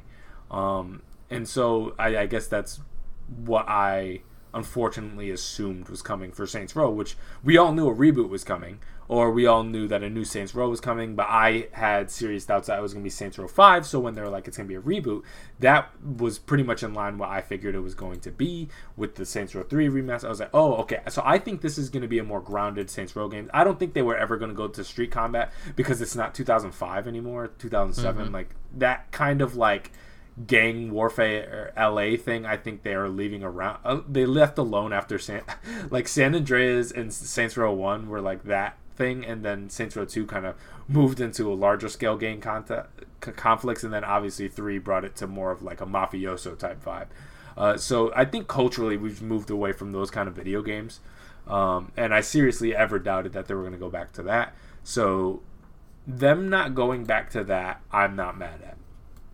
Them deciding not to have the classic cast back, I'm also not mad at. Give them space to grow. I 100% am with Saints Row becoming something new in 2021 or 2022 actually, and forward. A new cast, maybe of people who, like, maybe you won't like them more than Johnny Gat, but at some point you can be like, this is that generation, and then this is this generation. You know what I mean? So, I felt like I wanted to give them all the room in the world to explore that and to play around with the imagery. And, you know, they switched what it meant to be a saint a long time ago. Once upon a time, you were having fist fights, getting jumped in as a gang initiation in front of a broken down church in Stillwater for Saints Row 1. Then eventually you had a giant penthouse with suit people hang gliding to Kanye's Power. And that's what it meant to be a saint once upon a time. And you had this guy speaking with a weird vocoder and there's weird sex jokes and stuff like that. And they changed what it meant to be Saints Row at that point. And, you know, it was a stretch and some people didn't love it. But I think collectively we could all agree that that was a great thing to do for the franchise. It breathed new life into it. And so, and sure as hell did they get off base with the whole president thing. But if, you know, you're going to tell me, you know, we're changing what it means to be a saint in 2022, I'm not mad at that idea either. But I think you start to lose me when I'm starting to see this kind of like techware millennial joke. No one messes with my friends, giving me very much Watch Dogs Legion meets kids show. Like, it's just, yeah, meets TikTok. It's just not a theme that's really doing it for me because it doesn't feel organic. It feels like old people trying to connect to the youth, and people, it's very easy to see through inauthenticity. So it doesn't feel youthful and trendy and hip in 2022. It feels like a board of old suits trying to understand, like, oh, what are the kids like? Oh, they like TikTok, right? Yeah, put a LED on his face. Like, it's just really not doing it for me. I didn't like the jokes. It didn't find, and that's the one thing that, say what you want about Saints Row, but whether it's irreverent or not, but it had its own unique identity and humor, and even if you want to say like, oh, it's a GTA clone, which is 100% not true, what you can't say about them is that, boy, do they go for it. And they've gone for it in the past. And it's like, what did they go for in this trailer? Nothing. Like, there was nothing remotely. And I'm not an edgelord. I'm not asking them to say anything offensive or do anything like that. But Saints Row, like, they had those moments where it's like, oh my god, like, there is no one in the game industry willing to even touch this stuff. I mean, they had a whole mode. You know, their horde mode, but they spelled it like whore. Like, Saints Row is crazy. Yeah. They're nuts. They're absolutely nuts. And this game, again, I'm not asking them to do the edgelord stuff. I'm a grown man. I don't need that kind of stuff. And I understand culturally, society's changed a little bit since those days. But to a certain extent, I don't see the unique identity here. It's incredibly generic. I think the Fortnite references are a little overstated. I think people, whenever they see a certain kind of youthful cartoon aesthetic, they start chalking it up to Fortnite, but I don't really see that. Again, I see youthful techwear meets kind of like edgy shooter, and it's just not really doing it for me. I don't like it, but I'm gonna give it a chance. I'm gonna play the game. I play every Saints Row game, but as of right now, this is probably the least enthused I've been about the direction they're taking the franchise in a long time, because I saw what they were doing with 4 before 4 came out, and I knew it was a mistake, and I knew it would probably not be great for the overall franchise, but I was like, you know what? At least they're doing something unique at the very least. So that game came out very close to GTA 5. It came out in August, and I think GTA 5 came out sometime in September or October of the same year, 2013. And the one thing everybody could say was like, hey, this Saints Row 4 looks kind of terrible, but it sure as hell don't look like it doesn't look like GTA 5. Like, you're a president fighting aliens, and there's Metal Gear Solid references, and it's crazy. Where this game, like, I can show you a million games that look like this, and that scares me, because Saints Row, if anything, has never been predictable. It's never been where you can point at it and be like, oh, they're just ripped this, and it's like, they used to be irreverent and super funny and go for it and have these ridiculous characters that would go to hell, and you're flying amongst Satan and all this kind of crazy stuff. And now you just got these guys shooting out of the back of like a Camaro. It's just like not doing it for me. I don't know what compelled them to take this direction, because this level of generic, I almost feel like you'd expect from those commercials on YouTube for those random iPhone apps from China. Yeah. Like this is not something I'd expect from like a team like Volition, who are like well established at this point, with the 5th major entry of a franchise. Like, it just, I don't understand this. But again, I'm gonna get it. I'm gonna give it a shot. But it was a little discouraging seeing this before, because I'd much rather see them go for something insane and be like, no, it's a miss for me, than see something where I think, to be honest, I think they're playing it crazy safe.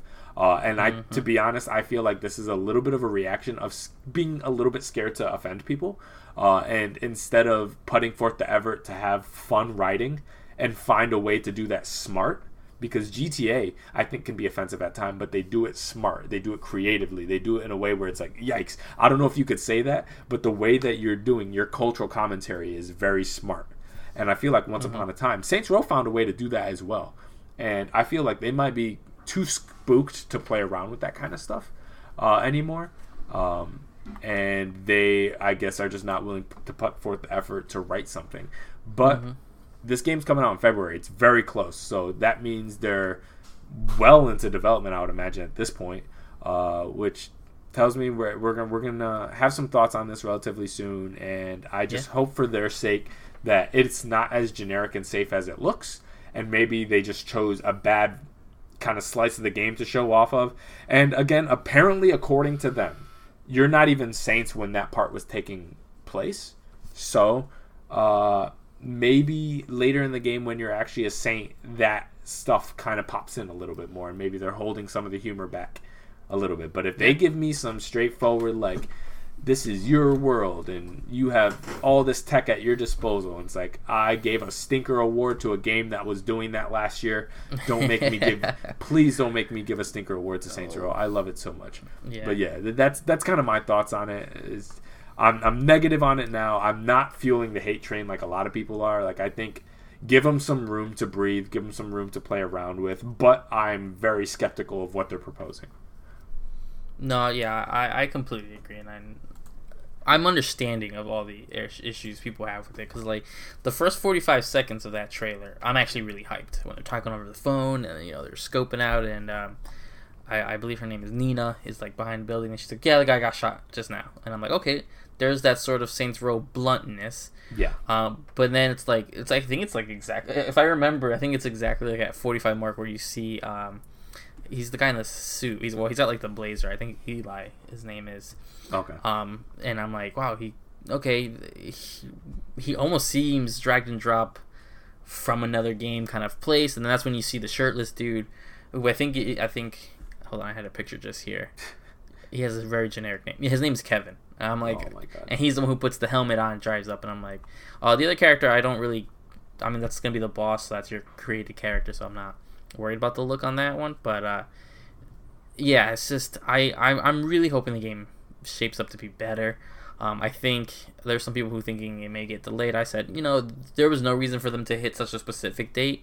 They could have just told us 2022. For them to have a specific date means, yeah, I'm also in that boat where the game's probably playable. They're just kind of cleaning up. It's probably playable from beginning to end, and who knows what else is going on. It's been a while, too. Yeah, and it's been a long time. I would gladly love to eat my words and be like, oh, I love it. Here's my new favorite Saints Row game. I kind of doubt it where I'm at right now, but I'm at least I do feel glad I'm open to this game. It'll probably be a day one purchase for me. I'm either gonna really like it or I'm gonna be very bland on it. So yeah, the worst thing that I feel like this game can be, beyond bad, beyond overambitious, is boring. I think that's the death knell for Saints Row. That's where I'm worried. Yep. Yeah, it for me, there have been. Yeah, Saints Row 4 is not very good. Like I admit that they took the exact same map and made it and gave you superpowers. Like it's not that great of a game. I acknowledge that. I don't even think the first one is that good, to be honest with you. But what they are not they're not boring. And at the very least, it's like, hey, they went for something. You swing, you miss sometimes. But what I hate is playing things safe. And the worst thing a Saints Row game can be is boring. And I feel like that's going to be infinitely more destructive to the franchise than any kind of weird putting the alien president stuff. But to kind of end this off, Steve, do you know what she said at the end of that trailer? No, nobody messes with my friends. Oh, yeah, Sora. Hashtag nobody messes with my friends.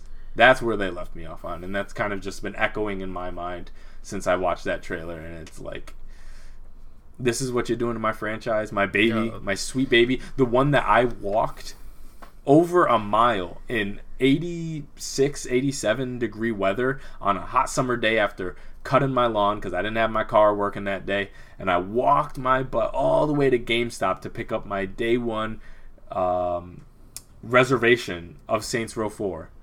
I walked down there. That's how much I love this franchise. I didn't walk for no GTA 5. I walked for Saints Row. And this is how and I came home and I played it. I was like, this is trash, but I love it. But and it's like, just to be in this place now where I'm like bored to tears by a trailer. I was like, never in a million years would I thought I've been in this position. Not to mention, it's been like maybe a year since I played a remastered version of Saints Row that was like phenomenal. So they know how to do it. They know what people want. Yet I don't know. We'll see. Again, I could be wrong. It could be amazing, and they could have just chose a bad way to reveal it. That's happened before. I would love to be wrong. I would love to be completely wrong. Me too. All right, so we'll see soon enough. Hopefully we get some more footage that convinces me otherwise. For the final story, just a little tidbit here on Netflix gaming. Again, from IGN, Taylor Lice. Back in May, it was reported that Netflix had plans to venture into the gaming streaming service. Netflix has officially announced that subscribers with an Android device can now try out its gaming service. Unfortunately, the feature is currently only in beta available to Netflix subscribers that live in Poland. Netflix announced 2 games available right now in their gaming library: Stranger Things the game and Stranger Things 3 the game. Both games are playable only on Android devices, but are seamlessly installed and played within the Netflix app. Users can expect no ads or in-app purchases when trying out this feature, and Netflix reaffirmed that it will not charge an additional fee to access games in its service. Netflix also notes that the feature is in its very, very early days, with more work to be done to refine its gaming service in a couple of months. In the coming months, quote. So this is just a little sort of tidbit here, because it's something we've been kind of following a while. There's been a lot of information that's been kind of leaking and not leaking, so now we actually can see it in progress. Well, if you have a video or have a VPN that shows your Netflix in Poland, and have an Android device. I know this is testing the grounds. I don't think this is something that I don't know. I don't know how to feel about this. The 2 games they chose are 2 games that are designed to look like Game Boy games that will run on an app that I believe both of these games already exist in an app. Like, you can just get it from the App Store. I know Stranger Things 3, the game, is on consoles and stuff, but I think that first Stranger Things, the game, was its own app at one point. It was like a free-to-play app to hype up one of the seasons of the show. So it makes sense that they were starting with this to sort of test out the feature. I'm more curious to see, one, how well it works, but where does this... Are they going to just do Netflix games? Are they going to do... I know they had like that Minecraft story mode thing that worked, and they translated that into a game. Is that going to be classified as a game? I know they're in their very early days. This is some of that stuff you keep quiet in beta or even alpha, because it just doesn't look good when you're like, we're going to choose these 2 basically glorified apps, and we're going to now put it inside of Netflix so you can launch it straight from your Netflix app, only on Android devices. So it's like a weird thing. Again, I get it. They're kind of just laying the ground for it. It's a cool thing because it's not being extra charged or anything like that. And when it's a little bit more of a sweetened deal, I think it may be able to do something, especially if you work with, whether it be a PC, PlayStation, or Xbox. I think it'll be cool. But it's just kind of just like one of those awkward things where I'm like, why is this being publicly shown? You should have kept this on some low ground beta until you have a little bit more substantial way to show and more places available. I'm not sure why Poland was chosen for it, but it is slightly interesting. What do you think of this? Obviously this was reported some time ago, and I thought it wasn't a terrible idea. They already have the infrastructure for, because they're the foremost streaming giant, so they have the infrastructure to kind of support a kind of storefront or streaming front of the library of different games that you can play. It's very interesting that they're launching in Poland. That's not uncommon for beta tests to kind of choose like a specific country that you have a specific base of people. Only internally would they have the information of why they've chosen Poland. So obviously we can only speculate on that. It seems rather bare bones to do a beta test on. I don't know how Netflix betas normally look, but just 2 games offering like that, it seems like they're keeping it relatively tame. But again, it's 2 games they own, so those would, I imagine, be like top tier, peak optimized for their service. I'm curious to see how ambitious they would like to get with the gaming sector of their offering. Are they interested in going full Stadia and Luna with their own controller and everything like that, the Netflix controller, part of your streaming app?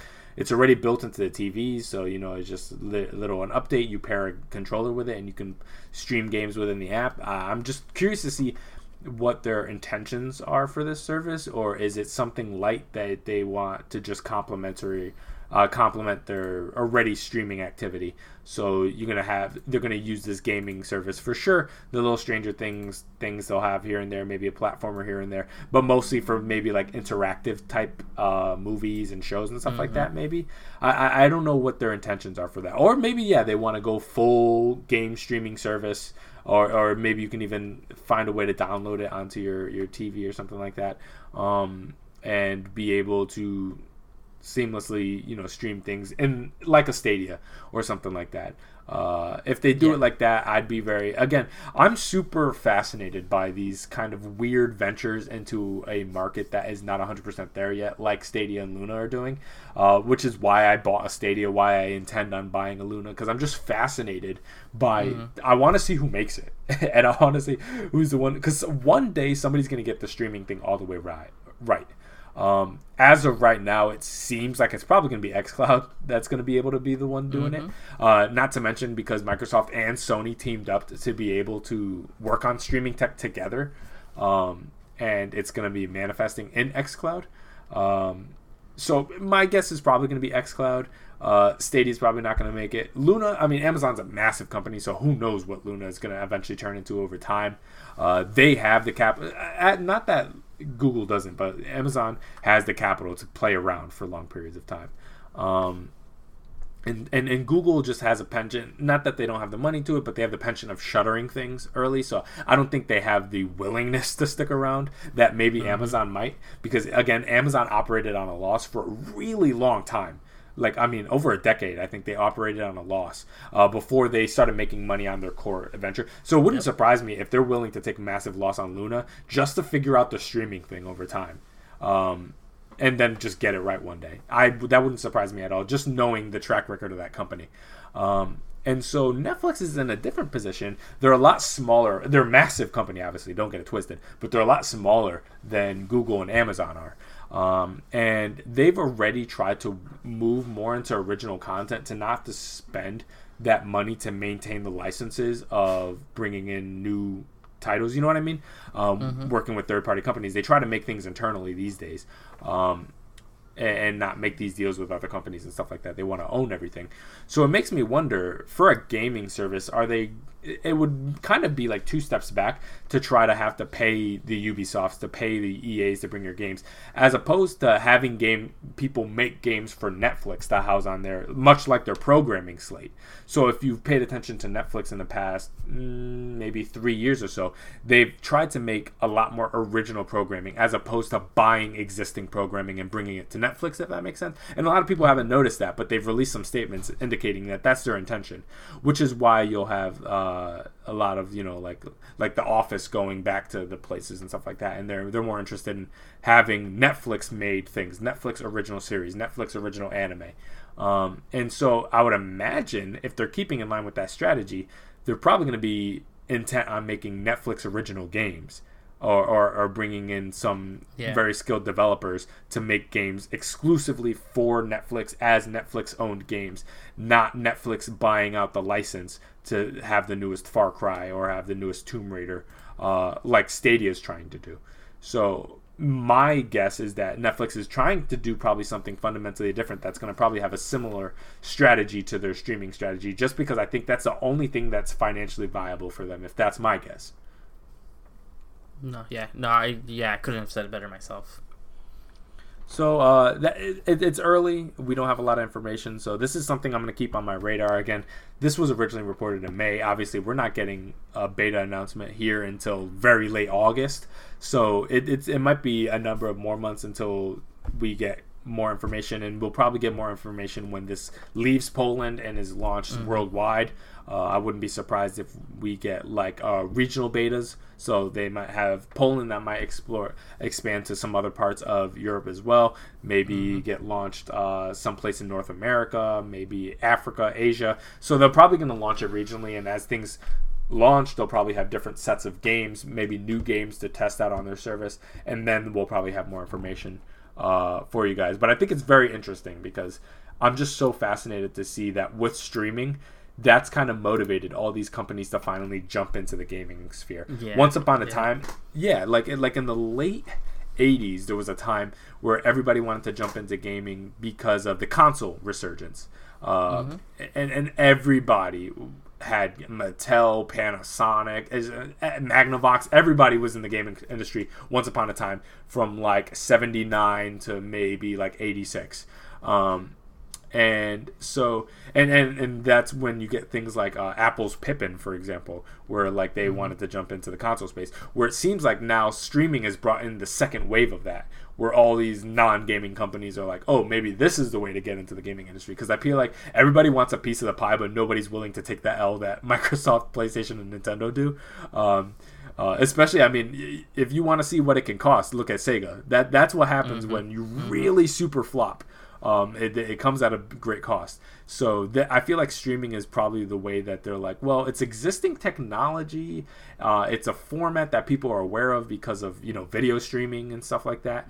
Maybe this is the safest way for us to dip our toes in. So I don't think it's going to end with Google, Amazon, and Netflix. I wouldn't be surprised if you see a whole bunch of other companies jump into this and try to find their way and try to carve out their space in the game industry. And ultimately, it's probably going to settle on one or two major hitters outside of the existing major three that might be able to hold it down in the streaming space, but only time will tell. No, yeah, absolutely. All right, so that was the show for you guys, just under 2 hours, so good length for us. Normally we only hit this length when, like it's like a console launch or something like that, so big stories this week. But hopefully we'll have some more stuff for you guys in 2 weeks when we're back. This has been the Neo Vintage Podcast. I'm Jarrell, and I'm with Steve. Hope you guys enjoyed. And we'll see you guys in 2 weeks. Bye.